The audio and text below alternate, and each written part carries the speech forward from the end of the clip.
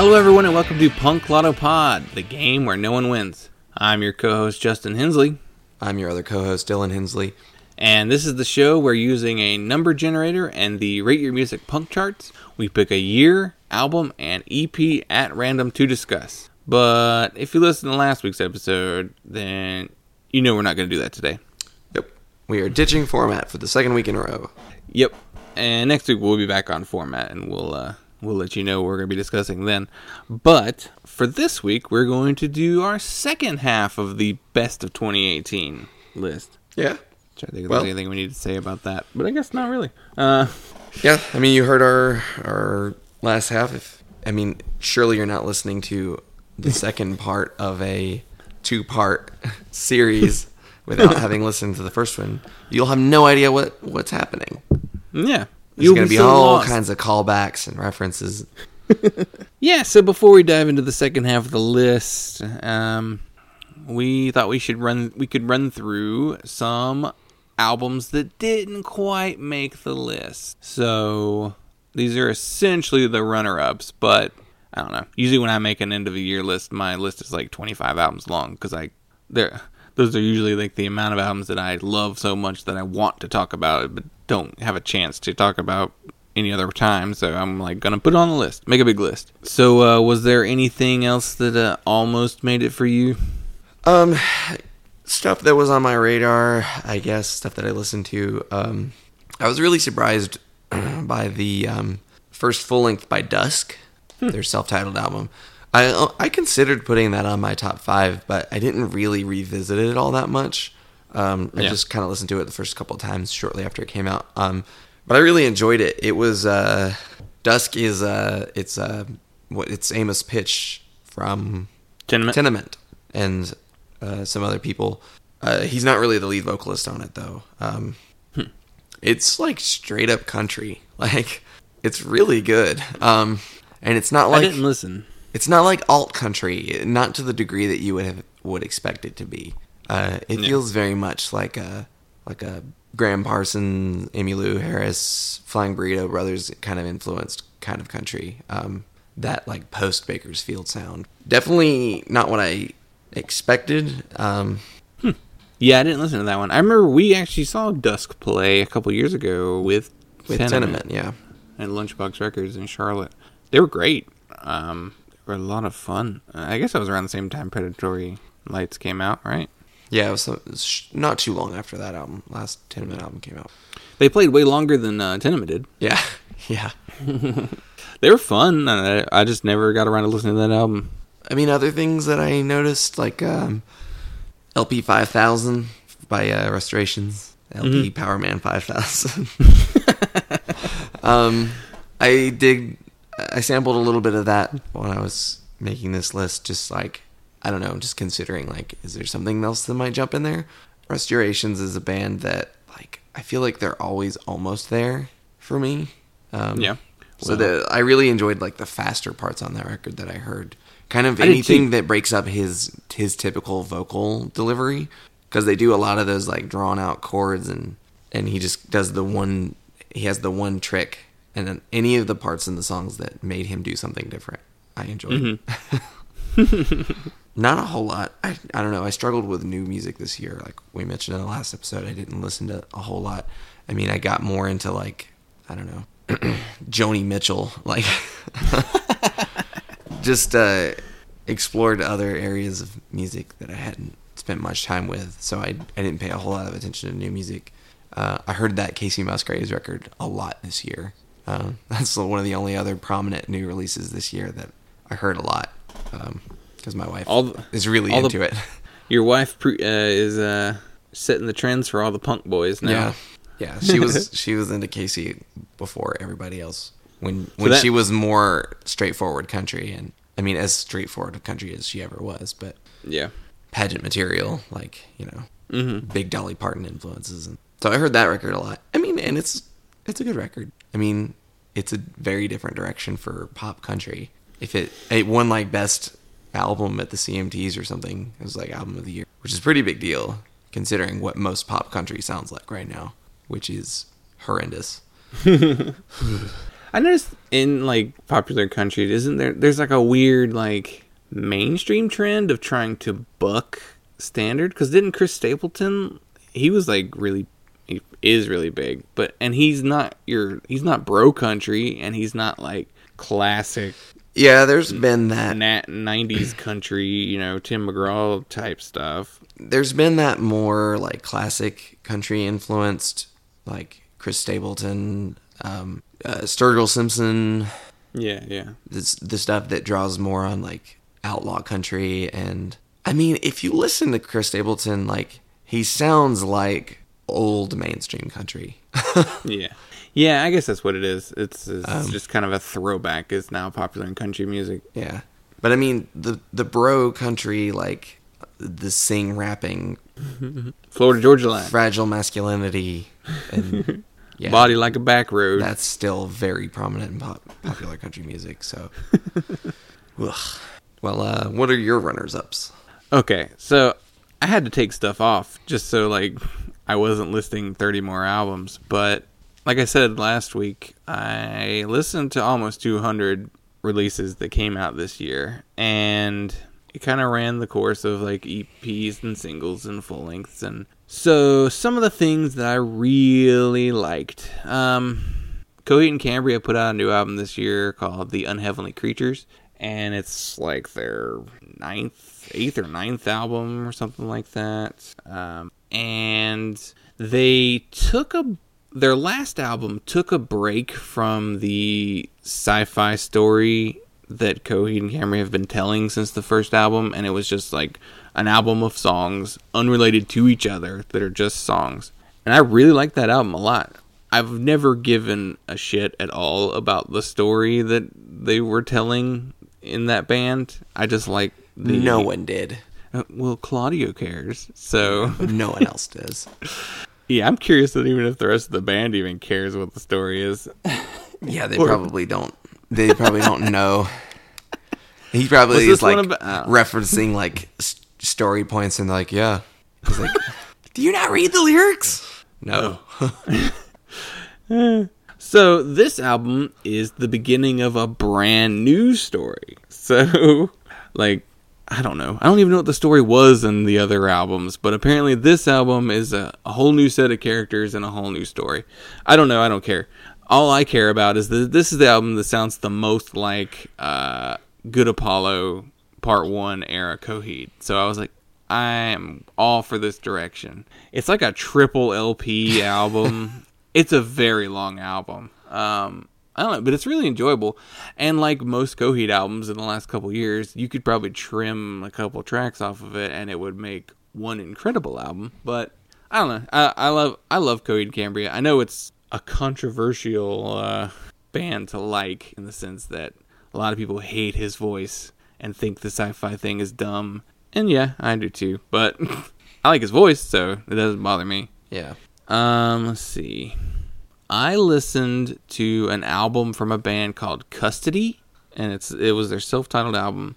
They're a Finnish band, and it's like some Iron Sheik type stuff. What was really popular at the fest a couple years ago, style punk. I guess that's Latterman influence. Really catchy hooks, some really fun guitar melodies. I listened to that album quite a few times, especially at the beginning of the year. I really enjoyed that Expert Timing album. It's called Glare. We saw them play at Fest, and they were really fun. They were one of those bands that I just was like, here's a band I haven't heard of. I'll check them out. And I listened to them, and I was like, this is good enough to see. And we had like a spare spot in our schedule, so I was like, hey, let's go see this band. And they were really fun.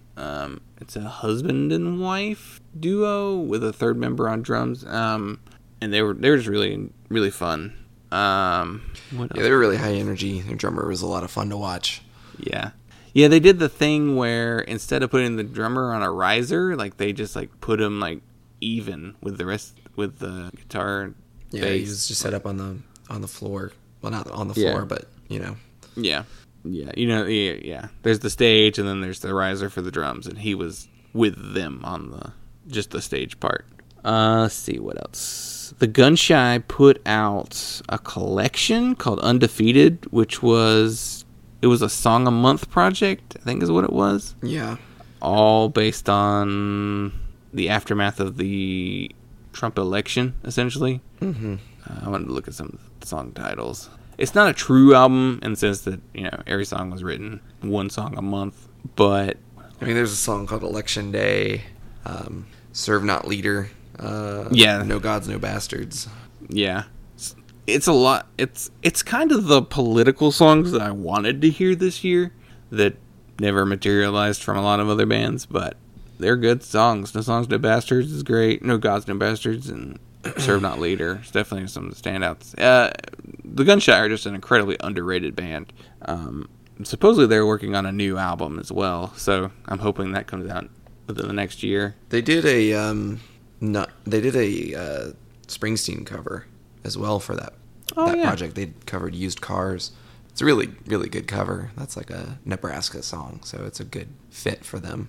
Yeah. Let's see, anything else that was...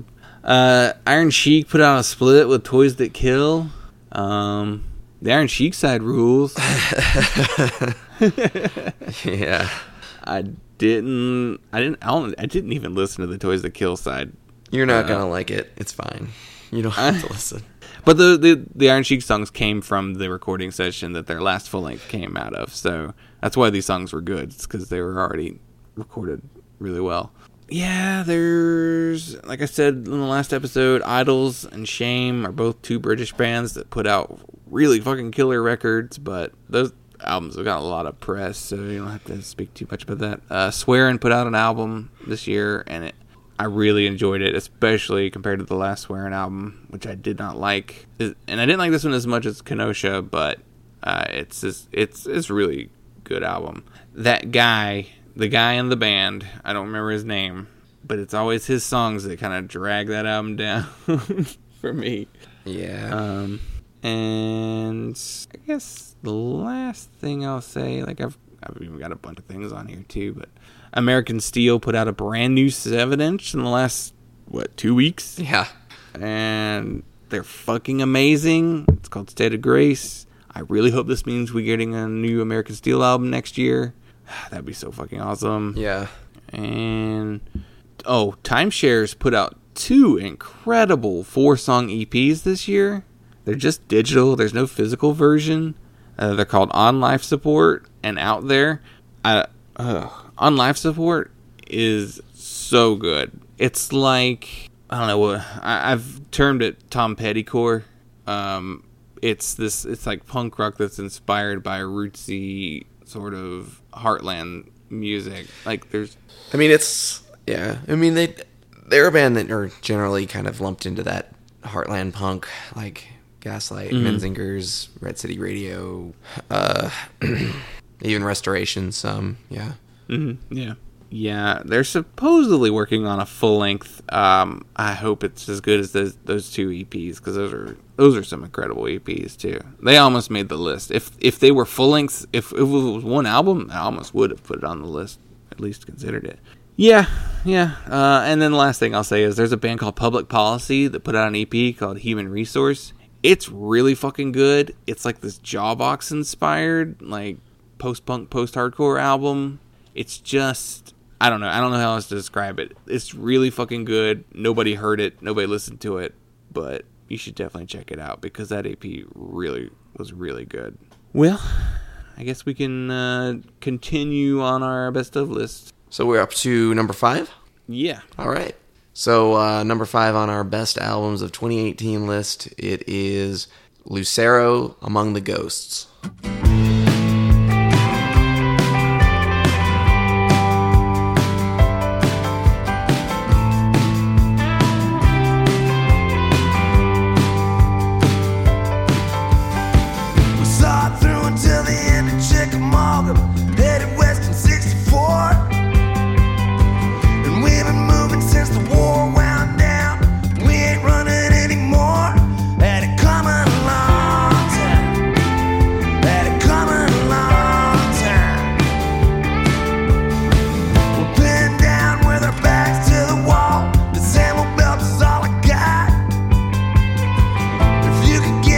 Horses out there, man, and then we got a shot at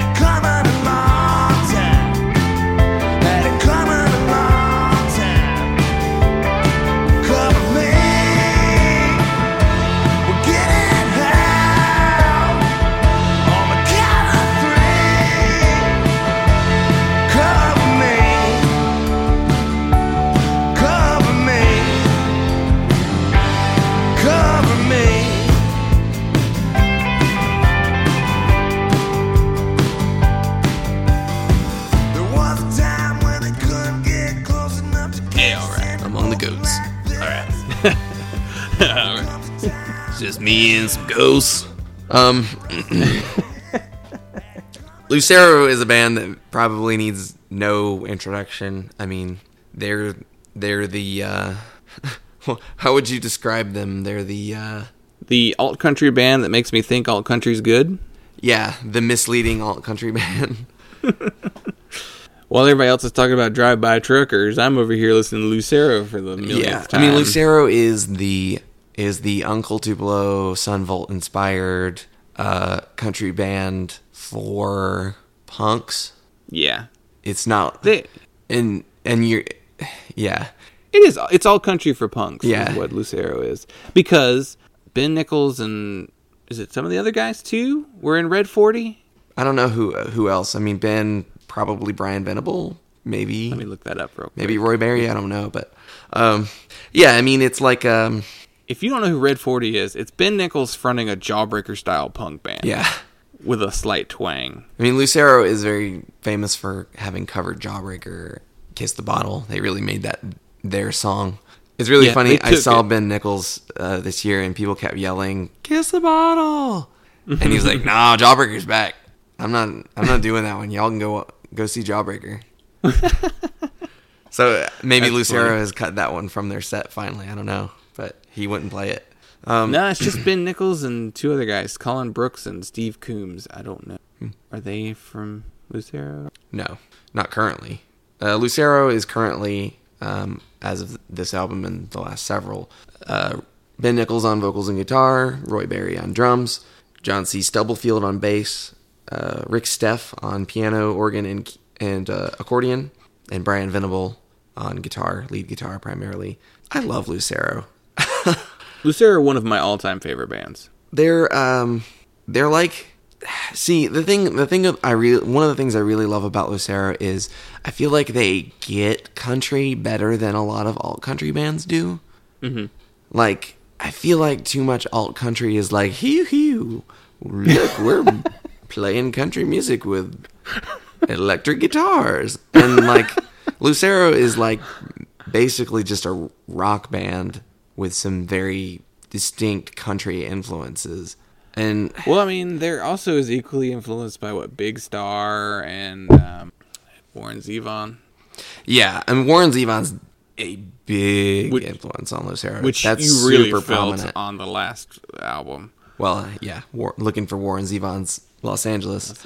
I mean, even listen to the first couple Warren Zevon records, and then listen to like Women in Work and like 1372 Overton Park, which was produced by Ted Hutt as well.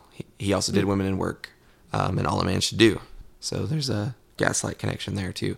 Yeah, like he really just sings about heartbreak and stuff on like all these records, and like it feels like genuine like country to me. Mm-hmm. It's not like over the top and corny. It's just like it just feels really natural, organic. This record, I guess I've seen it. People talk about it as like kind of like a return to form for Lucero. It certainly has its similarities to like Nobody's Darlings, and it's got like a harder sound to it, especially compared to the last album. And it even really seems to strip down like the very Memphis-y, like honky tonky sounding stuff from from Women in Work and. Well, yeah, this is the album. The horn section's gone on this album. Like they're on one song, I think, but as far as they're not on the whole album, like they were on the last 3. Yeah, this record really reminded me of a band that I've gotten a lot more into in the last year or so, and maybe a comparison that doesn't often get made to Lucero that should. It reminds me a lot of The Band. I mean, it definitely has some lyrical similarities with like the Civil War era, historical fiction lyrics that he's got on some of these songs are very similar to the band's first couple records. But I've seen this record described as veering into like a country grunge on a couple songs. It's definitely a darker sounding album for them. Yeah. Nobody's Darlings is probably the most comparable album from them, but even that one was a little punkier. Yeah. Maybe That Much Further West is probably closer. But yeah, I know what you mean with the storytelling, I guess, aspect to it with what Cover Me and To My Dearest Wife, which I saw something about that song. It samples a little bit of the melody of the Battle Hymn of the Republic. That was a conscious decision. They did that. They wanted to sample a Civil War era song, but they didn't want to use anything Confederate. Like they made a point of picking like a Union song and not a Confederate song, despite being from Tennessee, being Southerners. Man, that's the thing about Lucero is like they're way more progressive than you would assume based on the style of music they're playing. And I bet if you go to a Lucero show, you probably find a lot of Republicans there. Yeah, I mean, their audience is very like alt country fans, bikers. Yeah, there's a big biker crowd for Lucero. And punks. Yeah. It's really weird. I didn't see them on this tour for this album. I kind of wish I had, but I did just see Ben play solo. But I saw someone say something online about this past tour. People don't seem to be receptive of this new album. Like people weren't into the new songs. They seemed annoyed that they were playing new songs, which it's like, I don't know what you want, because that's if you see Lucero more than once, you're going to see the same set list. Yeah. The only way you're getting new songs into the set list is when they release a new album. Well, we know someone who went and saw them on one of the tours this year, and they played Among the Ghosts from beginning to end. Oh. And I really wished I'd gone to that, because you probably won't see that again. If people are complaining about them playing too many new songs, you're not going to get a lot then. Yeah. Because they only play like one or two songs off of they play like two songs off of Women at Work. But I don't know. I feel like I saw them around the time Women at Work came out, and they still only played those same two songs. Yeah. So I don't know. That's a weird album. Like, it's a good one, but it's like, it feels like people don't care about it as much, and they don't care about it as much. I don't know. It was a strange one. It went pretty hard in like a rock and roll direction. Yeah. But see, I don't love All a Man Should Do as much, primarily because it has a strange production value to it. But even still, song-wise, they're really good songs. So this album's the same way. Like, these are great songs. Like, maybe, I don't know, this is their 10th album, too. I mean, not every album is going to be Tennessee. Yeah. So, I mean, I really, I love this record. I listened to it a bunch. I knew the first time I listened to it, I was like, oh, I'm going to listen to this a hell of a lot. Oh, yeah. I love Ben's voice. I love his delivery. I also really love Brian Venable's guitar playing. He comes up with some really distinct lead parts. He's got almost like a Mike Campbell from the Tom Petty and the Heartbreakers kind of lead style. I love Roy Barry's drumming too. It's especially on maybe older Lucero records. I really appreciate him as a drummer because he's not super showy and super technical. I mean, he really serves the songs, but he does something kind of unique with every song. Well, he even, like, all those, like, weird electronic, like, drum beats and samples and stuff like that on some of the earlier material. Yeah. Tennessee and That Much Further West. Like, that's him. Like, he does all that stuff. Yeah. So he knows when it's right, when to play big and when to play, straight up. I love going and seeing Lucero and watching, what's the bass player's name? John Stubblefield. And watching him play, it's so funny because he always seems like he's half drunk and that he doesn't want to be there. Yeah. But he plays it perfect. Like, he never makes a mistake. Yeah. Like, I remember, there's times where I remember seeing him early on. He would play.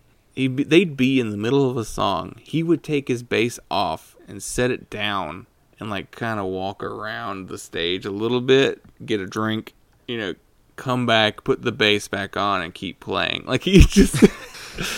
he knows his part so well that he can be like, I could take my whole bass off, set it down, walk away, take a drink, come back, put it back on before, it's like, this is Ben's turn to play an acoustic verse. Yeah.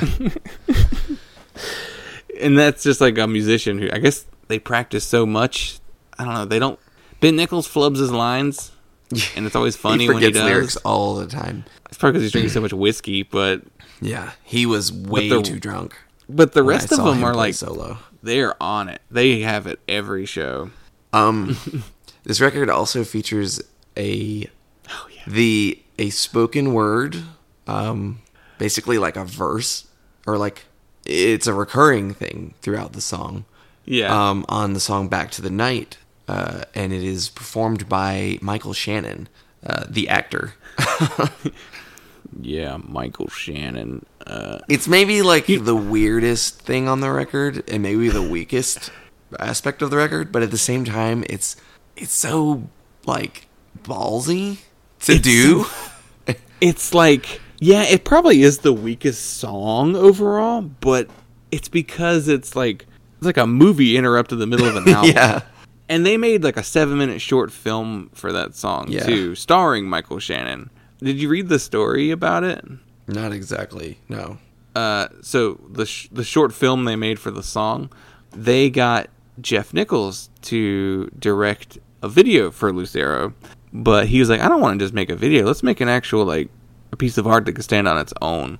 So they made a 7-minute short film, and he got Michael Shannon to play his part essentially of the song. But it's like, what else would you do? And he said the way they got him to got Michael Shannon to do it is he said, will you do this film for me? He's like, yeah, as long as I can get some tickets to see Lucero. That was his payment. It's like, man, you don't need... I bet Lucero would let you into every show you went to. Yeah. For free. Just give me some Lucero tickets. They're hard to come by. I love Michael Shannon so much. I love him. I love the stories about him. Like, the, he didn't go to the Oscars. He just, like... He watched the Oscars, from a bar. Yeah. I mean, he wasn't in town. I think he was in another city, and that's why he didn't go.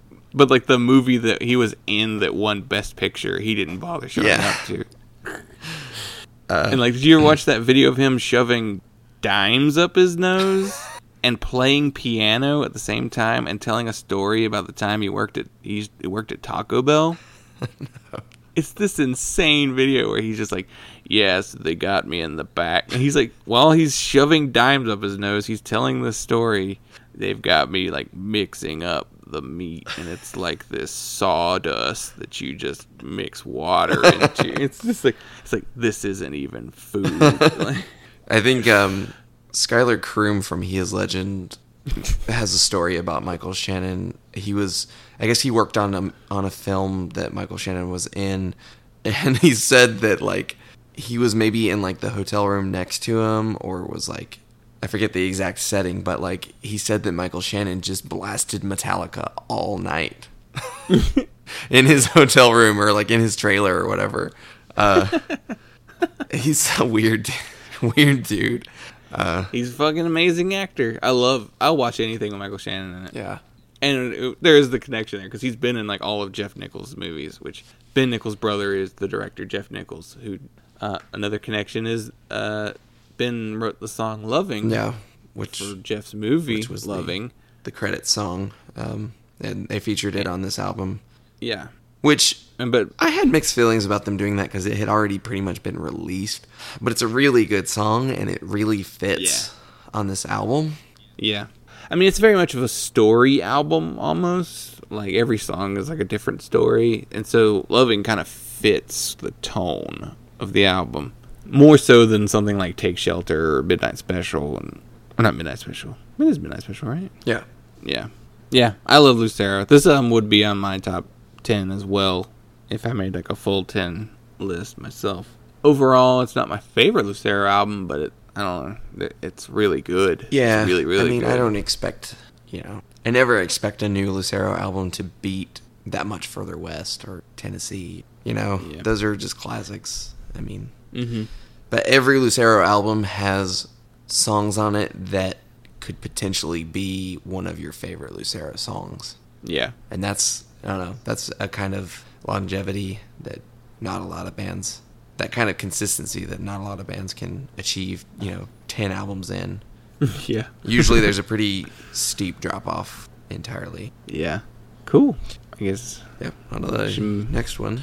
Yeah, move on. So, number 4 on the list is Retirement Party and their album Somewhat Literate. I may not have a job, but I have something that is much more valuable than this. I may have a couple friends, well, I'll be damned if I didn't. Oh me, everybody owes me a price too steep for my account to pay. I'll keep drinking passion tea to just get the taste of it.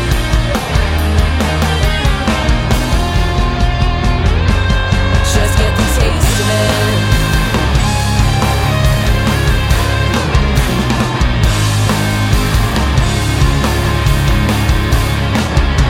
Stings and bites are contagious, and I might just try to keep them to myself. Bees and dogs are as harmless as the frogs in your basement. Tell that guy that I'm sorry that I lied to you and made everyone upset again.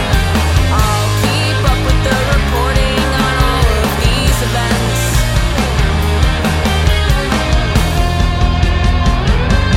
On all these events.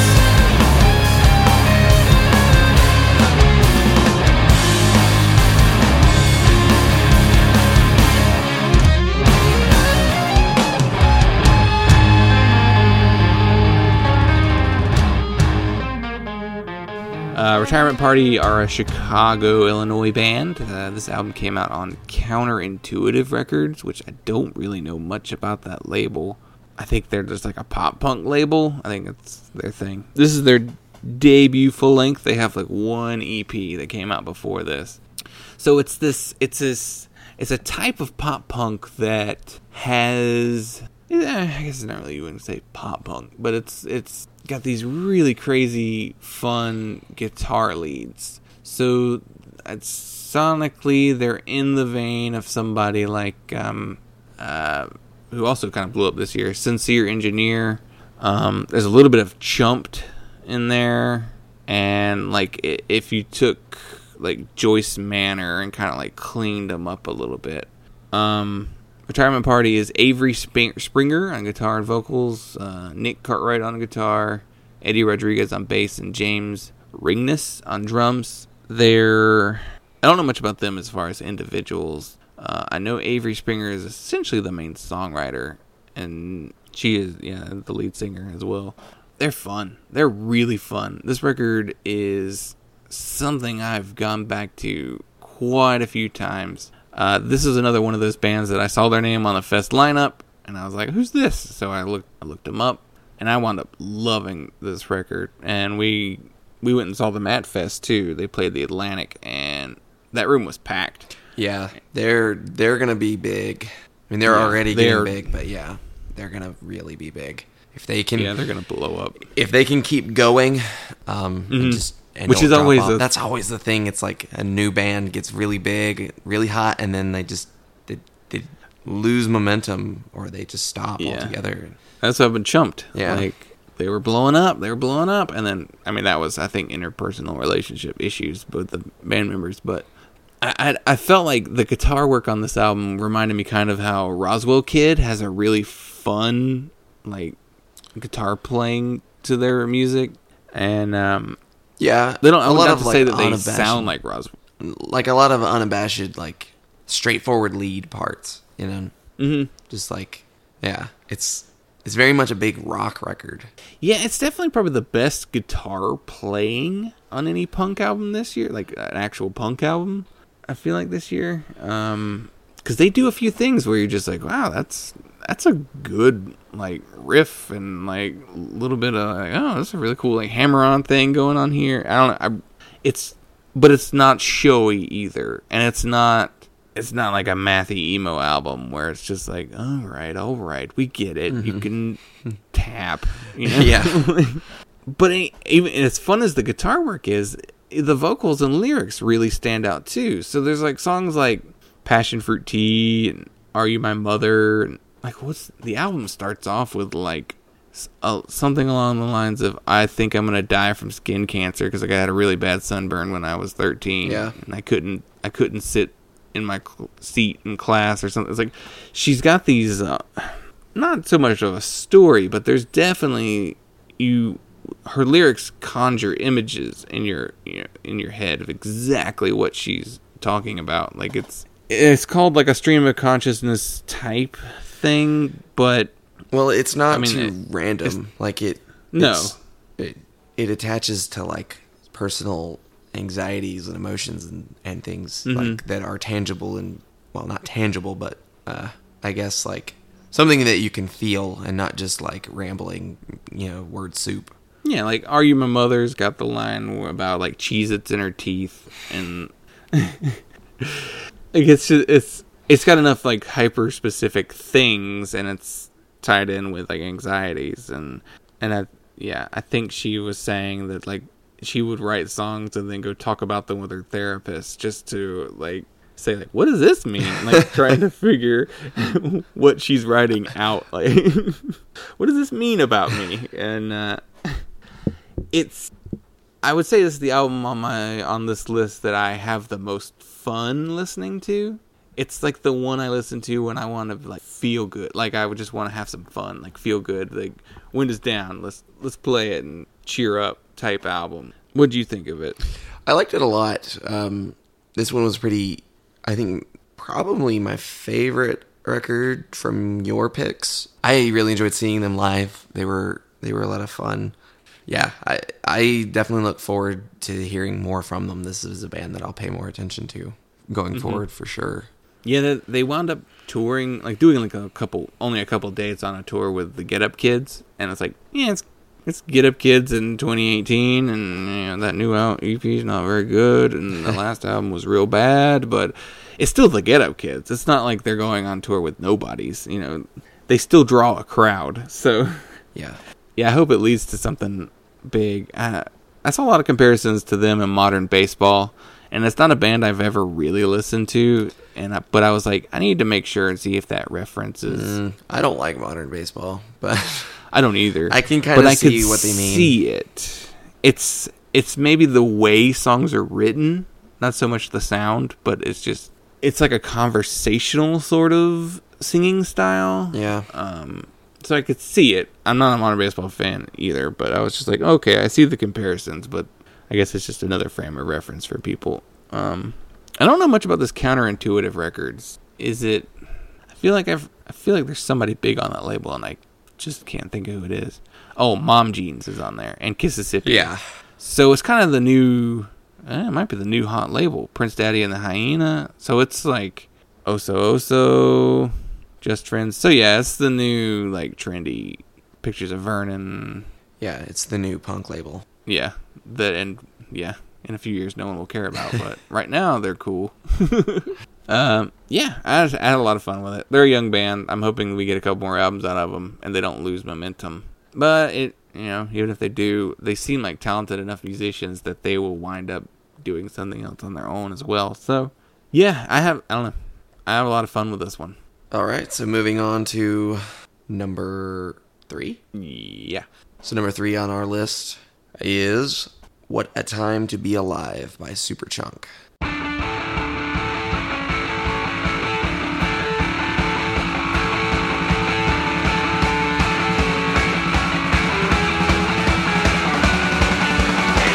You brushed your teeth and found your calling at the bottom of a swamp.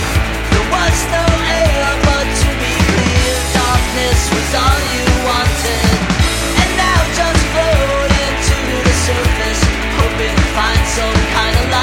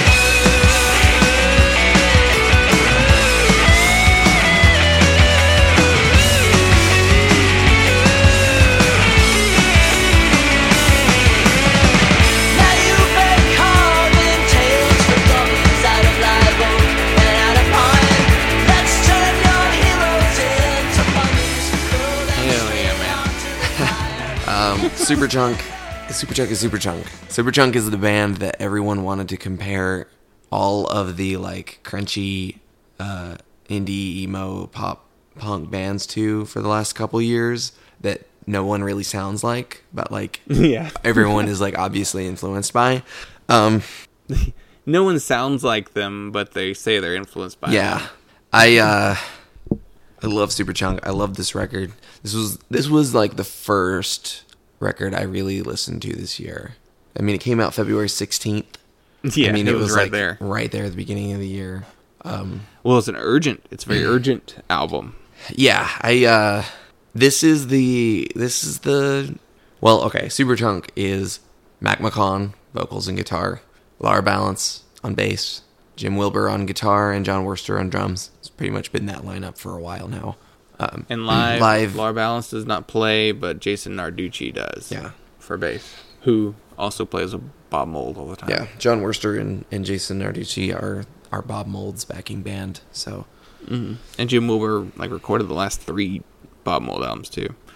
So I'm assuming John Worster is going to be on the new Bob Mould album as well. yeah, there are some guest vocals from Sabrina Ellis, Stephen Merritt, Katie Crutchfield, David Bazan, and Skylar Gudaz. What does David Bazan sing on? He sings on Cloud of Hate. That seems like a very Bazan song for him to be on. But Sabrina Ellis is from should have put these A Giant Dog. Is Katie in Swearin'? Katie Crutchfield is Waxahachie. Oh, okay. I always forget which one each one is in. Stephen Merritt's the guy from the Magnetic Fields. Yeah. David Bazan is David Bazan.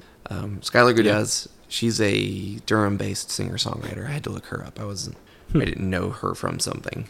But yeah, I mean, it's pretty much just Superchunk. I don't feel like any of those guests really stand out too significantly. The only one that does is Katie Crutchfield on Erasure. Yeah. This is the anti-Trump album that everyone promised us. Yeah, because remember punk's after gonna election, be great. Like, you're gonna get a lot of good punk albums. Superchunk We got one. did it, and that's it. And they did it. They did the one that we needed.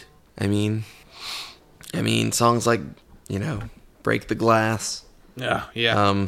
Reagan Youth, Yeah. What a time to be alive. yeah, oh yeah. What that song just like that's a finger drums on the steering wheel song for me. Yeah. When I went and saw them a few weeks ago, which was election night, I believe they opened up with "What a Time to Be Alive," and they played quite a few songs off of this album. Dead Photographers. That's another really, really good one. I Got Cut. That's one of the big singles from it. Yeah, I mean it's a harder side of Superchunk that we haven't seen in a while. It's got kind of like an on the mouth. Well, how feel. far back do you think? You think it's on the mouth probably is, but even like No Pocky for Kitty, I even feel like this album's a little harder than On the Mouth even. Yeah, they definitely steered away from maybe the poppier side of I Hate Music and Majesty Shredding, kind of the mode that you expected them to stay in. Post reuniting, and it's probably gonna be an anomaly in their discography from here on out. Yeah, I mean it's a very angry record, and it was born out of a very specific hatred, essentially. Yeah, but it's a really good album on its own. It's an album that's going to stand the test of time. I don't think it's going to forever be thought of as like an anti-Trump album. Yeah, it's not going to be like an anti-flag or anything, or American Idiot or anything like that. I think it's an album that will probably always be relevant. I mean, truth be told, the populism in our country and conservatism in our country is not going away. It's gonna be a long battle. No. So And this will always be a record that you can look to for inspiration. And yeah, they are from North Carolina, so they are fully aware of what conservatism looks like in this country. Because I feel like a lot of well-known bands come from more liberal places overall, and while Chapel Hill is a more liberal city in North Carolina, they are very conscious of what North Carolina is like in the majority. It's a red state. We used to be called a swing state, but we're not. We're a red state. Oh. Just because we went for Obama, that was it. There's a blue governor. There's a Democrat governor right now. And That's because the Republican governor was so bad before him that people had to get rid of him. But yeah, this is I'm glad you brought that up, because this is kind of like the political voice that we need to be hearing from musicians.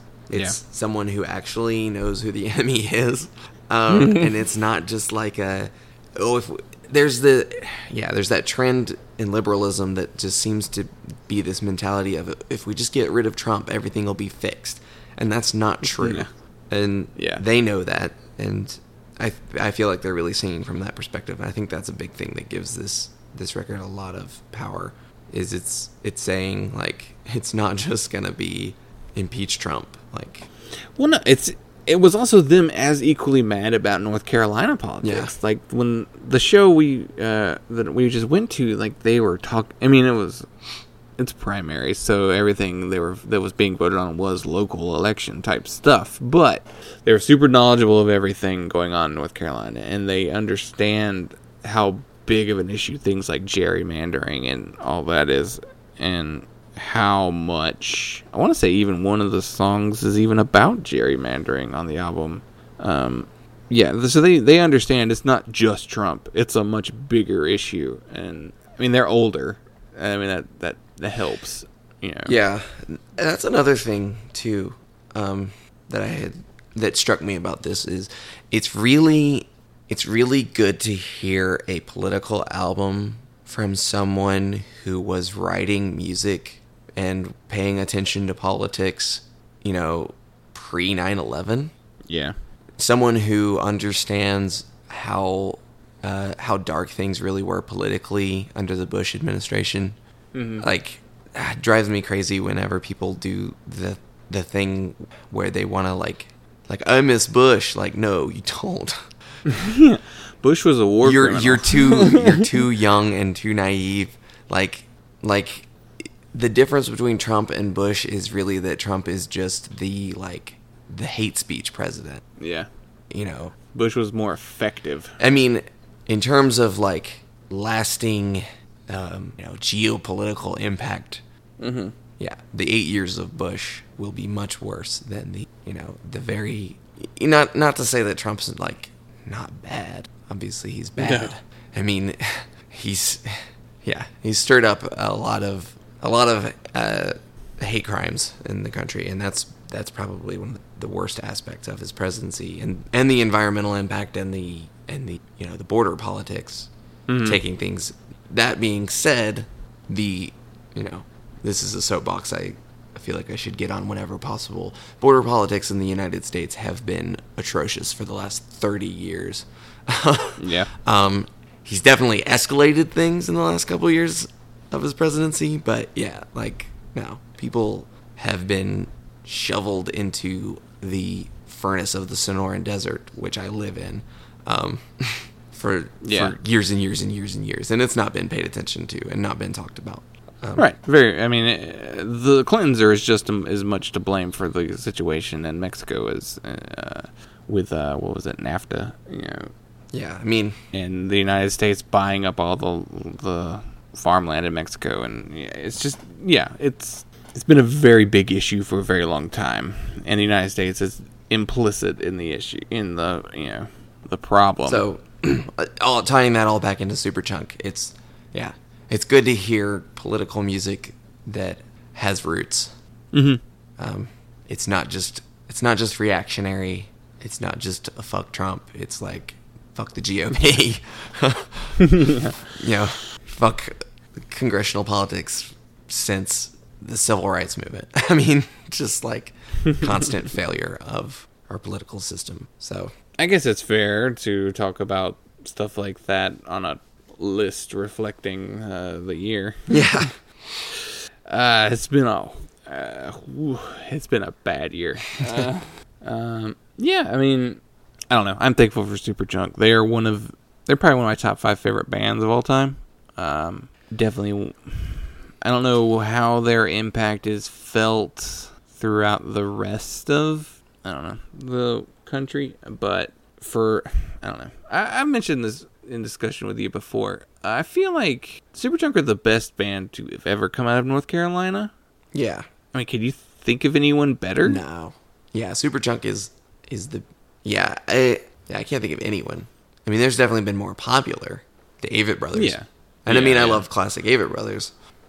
But, But what I was getting at was, so I feel like, even though they're one of the best bands to come out, and they were a very important indie rock band, but they were probably a bigger deal in the 90s, especially with the creation of Merge Records. But I feel like people in North Carolina, like the punk scene, are really bad about recognizing the great bands that we did have. Like, it took me being in my late 20s to get into Superchunk. yeah, I mean, I think part of it was that they were gone for a long time. Yeah, they were gone for 10 years. I mean, so they were a band that were, like, mentioned, but unless you were listening to punk and indie stuff in the 90s, I don't know, you wouldn't have listened. They wouldn't have come up. They wouldn't have been talked about as much. Yeah, but even in the matter of, like, punk, they don't get talked about that much. Like, in the grand scheme of punk, which is, I think it's wrong. I mean, they should be talked about. Yeah, it's really interesting because they are often almost... It seems like they're not thought of as a punk band. Yeah. Even though they clearly are. Yeah. Like, musically and ethically. Like... Yeah, I feel like indie rock claims them. Yeah. More than I mean, that's... punks do. I mean, that's kind of that's because of, like, the Archers of Loaf and Built to Spill and all of those bands that they were associated with. That they certainly have some similarities to. Mm-hmm. Well, I mean, yeah. Archers of Love were great, too. Fellow North Carolina band. Same time period, even. And I guess maybe, like, punks in the 90s weren't listening to those bands as much. That's true. And I was thinking about, like, compared to other punk bands from that time period, they didn't really sound anything like any of them. And they weren't really contemporaries. I mean, while they were playing at the same time, you wouldn't say they were peers. I guess it is. They just associated more with indie rock bands than other punk bands, and then so that kind of changed how people view them. I don't know. It's interesting. That being said, like I said, they're one of the greatest punk bands to ever exist, and I feel like people, young punks, should be listening to early Superchunk, and they're not. Yeah. Yeah, they aren't. They're not a young person's band. No. Yeah, I don't know. Now we just sound like a bunch of old guys, just like... But no, see, that's a bullshit argument, because then punks are listening to fucking Black Flag and Minor Threat all the time, so... And the Ramones and Sex Pistols, so it's like... Oh, well, they're the legends. Well, they're even older than Superchunk, so you can't have that excuse that they're an old guy. They're old. That's why nobody listens to them. Because, no, you're listening to old hardcore bands, too, you know. Well, and Jawbreaker... I feel like Yeah. if you're listening to Jawbreaker, you should be listening to Superchunk. Yeah. They're not that far apart, really. Yeah. Well, I love Superchunk, and I try and push it. So Yeah. All right. Okay, so moving on to number 2 is Remember Sports and their album Slow Buzz. I found your sign in the sky last night. I'm the song that you keep in the back of your mind. With all of the things you compartmentalize, you're not mad at me. You just can't look in my eyes. And I'll ring 3 times before saying I tried. It's your birthday and I still can't get it right. I know everything's gonna be alright. It'll all be fine. You just don't wanna die.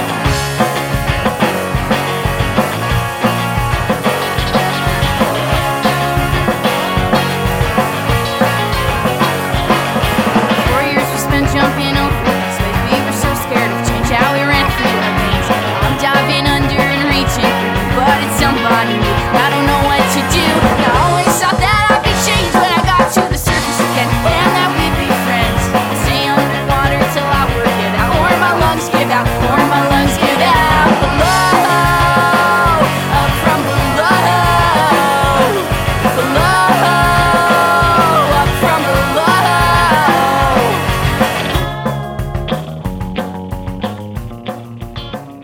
So, do you remember Sports? I remember playing sports. Do you remember the band Sports? Yeah. Yeah, this is Oh. them. Yeah. There's also like 3 bands with the name Sports, so they changed their name. So this is the Sports that had the albums, Sunchoke, and I can't remember what the other one was called. But there's also the other sports band that kind of came popular around the same time, who I don't even remember exactly what they sound like. But they were active at the same time. And I remember I was reading a story about this band that apparently people would show up to their shows thinking they were the other band, and they weren't. And so it was like, oh. But Sports are originally from Gambier, Ohio, and they all met in college and formed in college. Then they all graduated college, and they moved to Philadelphia, Pennsylvania. So this is the exact same lineup except for one member.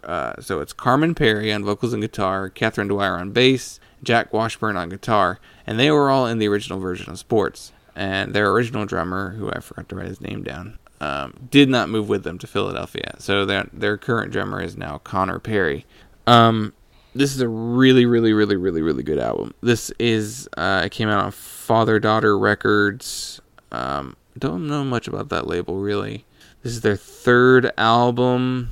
So it's this kind of fuzzy indie punk album. Like, I think the closest comparison, like a lot of people want to compare them to Swearin' or Waxahachie, but I think they sound more like Radiator Hospital. Yeah. And like Katie Ellen than it's fuzzy, jangly guitars. It has like this bedroom pop quality to it, but it's not sparse and not. It's more like a full band in a bedroom, you know, like. Yeah, I mean it's garage rock. Yeah, I mean it is. This is a cozy ass album. Like, that's how I just think of this album. It's cozy. It's poppy. It's not a bummer record like some could be. I don't know. I have a hard time describing what this album sounds like. Yeah, I think. I mean, it kind of reminds me of that first Swearin' album. It's just kind of like fun, garagey, like summertime music. Yeah. Yeah. It's just kind of like warm and happy. And yeah, it's not like whereas Retirement Party was the album that was like, I need to get into a good mood, and I put it on. Remember Sports is the album that I'm just like, I'm having a real good time just listening to it. It's funny, like Corey actually recommended this album to me very early on in the year, and it just stuck with me. And then I know a few other people who really enjoyed this album, like saw them live, and I don't know. It's just, I don't know. I love it. It's where I had an issue trying to come up with a way to describe Fourth Wanderers. It's not that different from that. Whereas that album sounded a little colder, this one is much warmer. And it's just an overall good feeling of an album. I don't know. It's just got some great melodies. It's got these... I love the vocals from Carmen Perry. I don't know. What did you think of it? Yeah, I only really listened to it.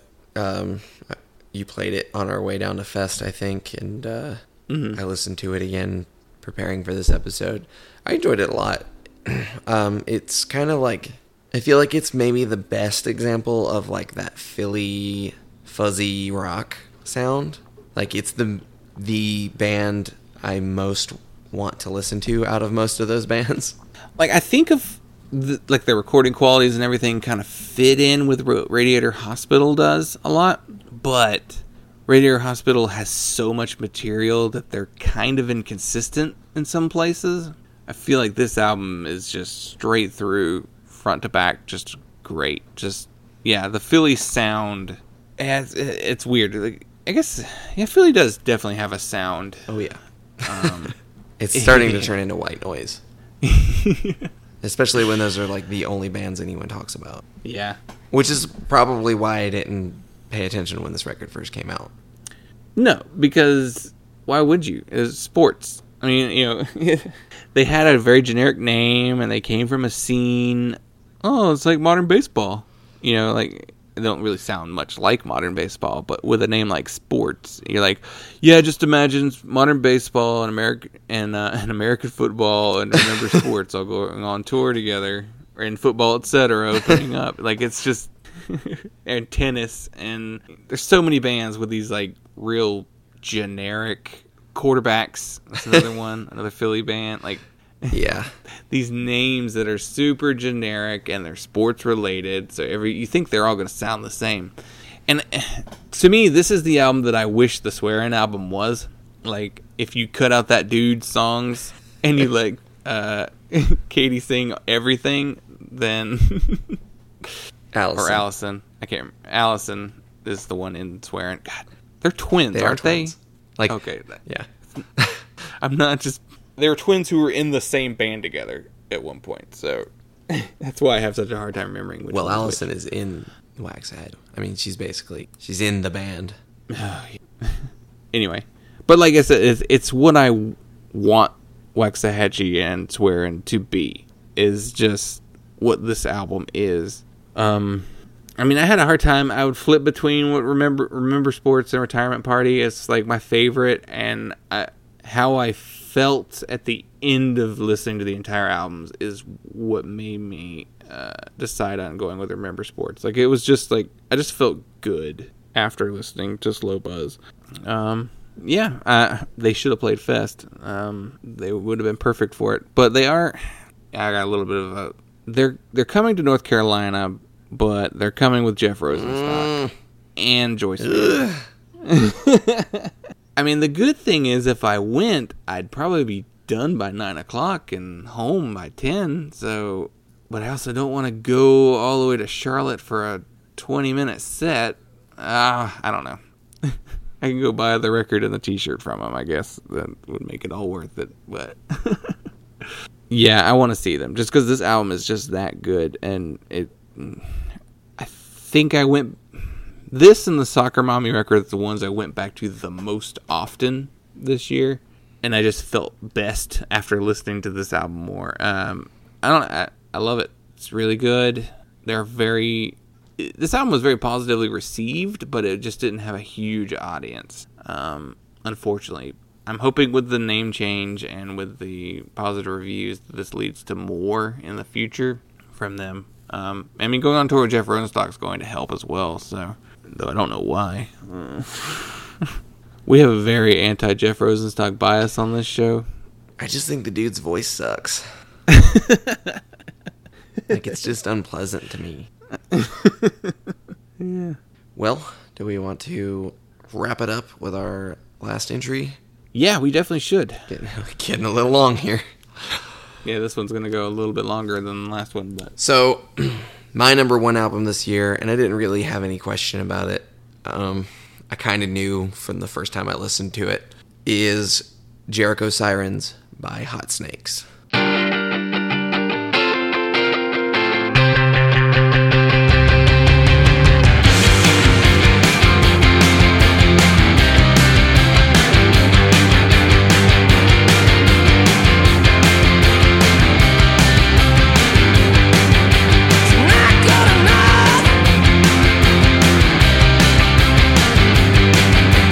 USA, up to stay home.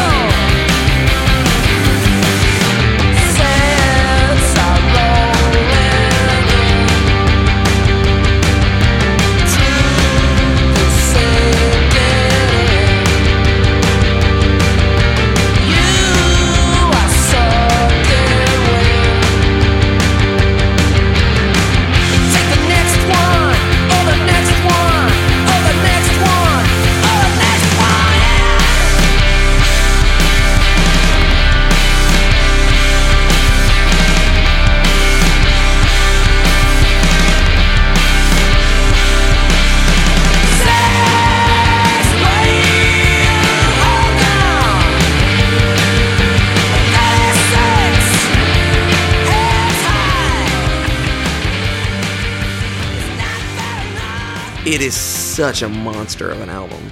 It's just so I fucking love John Reese. Oh man, He John is Reese. my guitar hero. Yeah. Yeah. I just love the riffs he writes. I love the way he plays.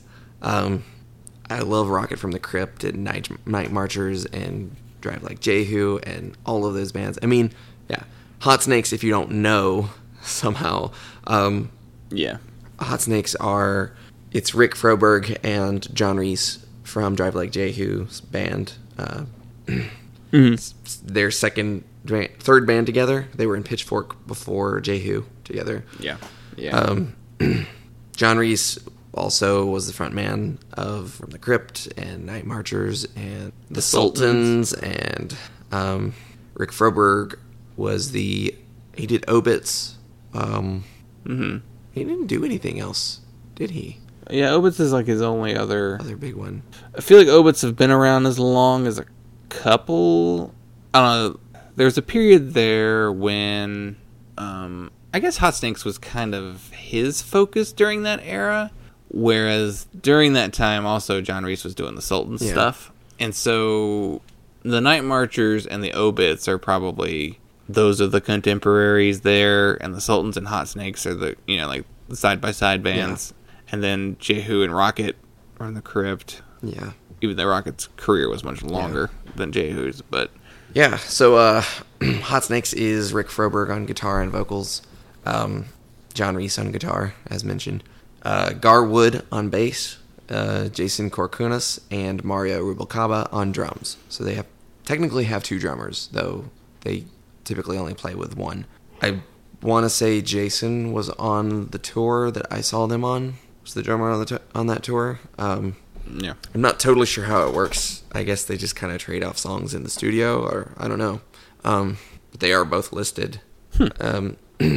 Yeah, I just love Hot Snakes. I'm so glad that they're back. Basically, Yes, their first album in 14 years. It's just like their first three records are just some of my favorite punk records of all time. Suicide Invoice is just I'd say it's my favorite overall. This record sounds more like their last album, Audit in Progress, which has some of my favorite Hot Snake songs of all time. This record, yeah, like I said, it's just a monster of an album. Like it pretty much just pummels you from beginning to end. Yeah, it's John Reese's guitar, man. It's that, what do you call it? It's just this, like, it's this bright sounding. Yeah, I mean, he's got a lot of like rockabilly and surf influences on his guitar playing. But it's definitely not surf No. music. Which he's done that too. That was I forget the name of that band. Actually, that was a collaboration, I think, between him and a pre-existing. I mean, there's a surfer on the not- album cover. I mean, the song "Six Wave Hold Down" is it's true. about like a surfer being drowned, basically. Six Wave Hold Down is my favorite song on the Yeah. album. That and Jericho Siren, like the title track, are my favorite songs on the album. Six Wave Hold Down, it reminds me of a Night Marchers song. It's funny, because like each project that John Reese and Froberg work on, they all have a distinct sound, or like maybe a songwriting approach to them. Like Hot Snakes is like the fast one. Like that's the one it's melodic, but it's definitely faster than like Night Marchers, who tries to be a little more pop sensible, I guess. And then Jehu was, Yeah, Jehu had like the droning and like really like building up, playing the same riff, and building it up and louder and louder. mm-hmm. And then like Rock from the Crypt was like, it's not this, but it is this. It was them being a 90s ska band almost. Like they didn't play ska music, and they had horns, but Rocket was them. from the Crypt is just like the main hard rock soul review. like trying to be a 90s band. Like, it feels very 90s compared to the rest of the bands. I mean, I love Rocket. Rocket's actually my favorite out of all the projects. Yeah. I like Froberg's voice when it's being backed by John's guitar play. I don't care all that much for Opitz. I feel like this is like Hot Snakes is interesting. Like, they're almost a political band. Like, they are politically conscious, but his lyric writing, Rick Froberg's lyrics, are kind of obtuse. I don't know. There's not anything on this record that you would say is necessarily a political song. I've never gotten a clear message of what a lot of their songs are about. I don't also analyze lyrics very hard either. I don't know. I've always felt like a majority of their songs were just more of like a concept or like an idea. I don't know. I don't know exactly what they're about specifically. For me, Hot Snakes is just like, this is a wall of sound. You know, a crazy guitar player with. So, yeah, I read an interview with John Reese. They were talking about his guitar setup and his gear mostly, I think. It was, I want to say maybe it was like a Reverb article or something like that. But he says something. So John Reese has this persona, like he has this like James Brown kind of like showmanship. Like he's just got like I don't know, I guess it's just like a classic rock and roll and soul influence. I don't know, but he's just got this really big personality. And he said something about people want to be dominated by the guitar. That's really his approach. I didn't realize how interactive he is with the audience before I saw them.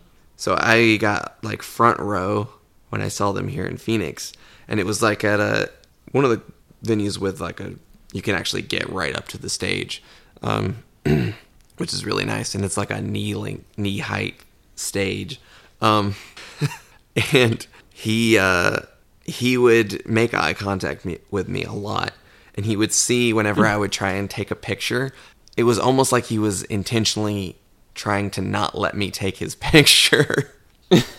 So like he would like almost be making a pose and then he would veer away, and I'm like, damn it. So I have all these blurry pictures of John Reese because he has all these awesome like stage poses and power stances and things, but he gets really up close with the audience.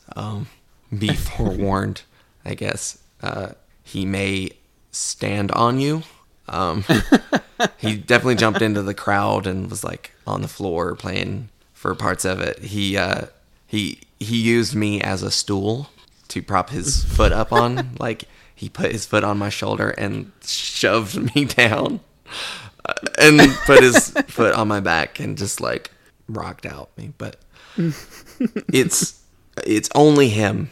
Like he's one of those few musicians that can get away with that kind of like over the top charisma, just because he writes such killer riffs. I mean, just yeah. I remember the only time I've seen him live was when the Night Marchers played Fest, and I remember he was just like he was a blast.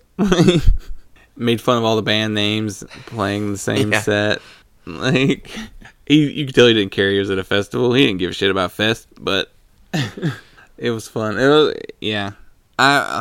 I'm shamefully like I've listened to all of the Hot Snakes albums, but I'm shamefully like under-listened when it comes to like I don't know the songs like I should. You know, I know it when I hear it that it's them, but I would also just like can't conjure up the songs in my head. You know, I can't imagine how they sound before I'm listening to the album. So I definitely need to change that. There's just so much music that they've put out throughout the years that between like the four big bands, it's a little overwhelming. Yeah, I don't. You know, where this album lands in like in terms of my favorites in their discography, we'll see over time. Yeah, but I loved it. I loved it from beginning to end. It's just a blast to listen to. It's not too long. It's 30 minutes. You get just enough. Well, yeah. I mean, I guess that pretty much covers our albums of the year. Yeah, we did it. been a marathon a little bit. Yeah, like 3 hours. Yeah, we recorded these back to back, just so we didn't have to try and record one the week of Christmas. And yes, we're cheating, and yes, I know my complaints about putting your list together before the end of the year, but at the same time, I'm not publishing this until after New Year's. So There's really only one full week left of the year, so as long as nobody puts out a surprise record, Yeah. and if they do, I will count it as a 2019 record.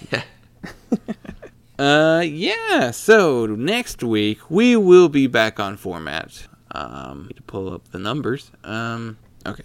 Yeah, so next week we'll be back on format with the year 2011. And speaking of one of our runner-ups for 2018, we got number 170 on the album list, and it is Restorations, and their self-titled album, Restorations. So it'll be interesting to talk about their first album in comparison to the one that just came out yeah, this I'm year. looking forward to talking about that one. And on our EP list, we got number 216. And this is a first for us. This is our first split release. And it is the split 7-inch between Sprainerd and Sundials. So that'll be interesting. We'll technically be talking about 3 bands next week. So that'll be fun. Yeah, so continue to follow us on all the social medias. We're at Instagram, Twitter, and Facebook at PunkLottoPod. We have an email. It's punklautopod@gmail.com. And we have our website. It's punklautopod.simplecast.fm. Let us know what you thought of our list. If you thought we were morons for forgetting something. How could you guys forget to talk about? I don't know. Whatever it is you liked that we didn't. So, yeah. So I guess we'll see you next week. Back on format. Format. And we'll have to play some sort of clip here. You say in your whiny little bitch voice to your computer screen, I've been cheering on our sports teams at all the sports. Doesn't that count for something? No, you stupid fucking asshats! It fucking doesn't!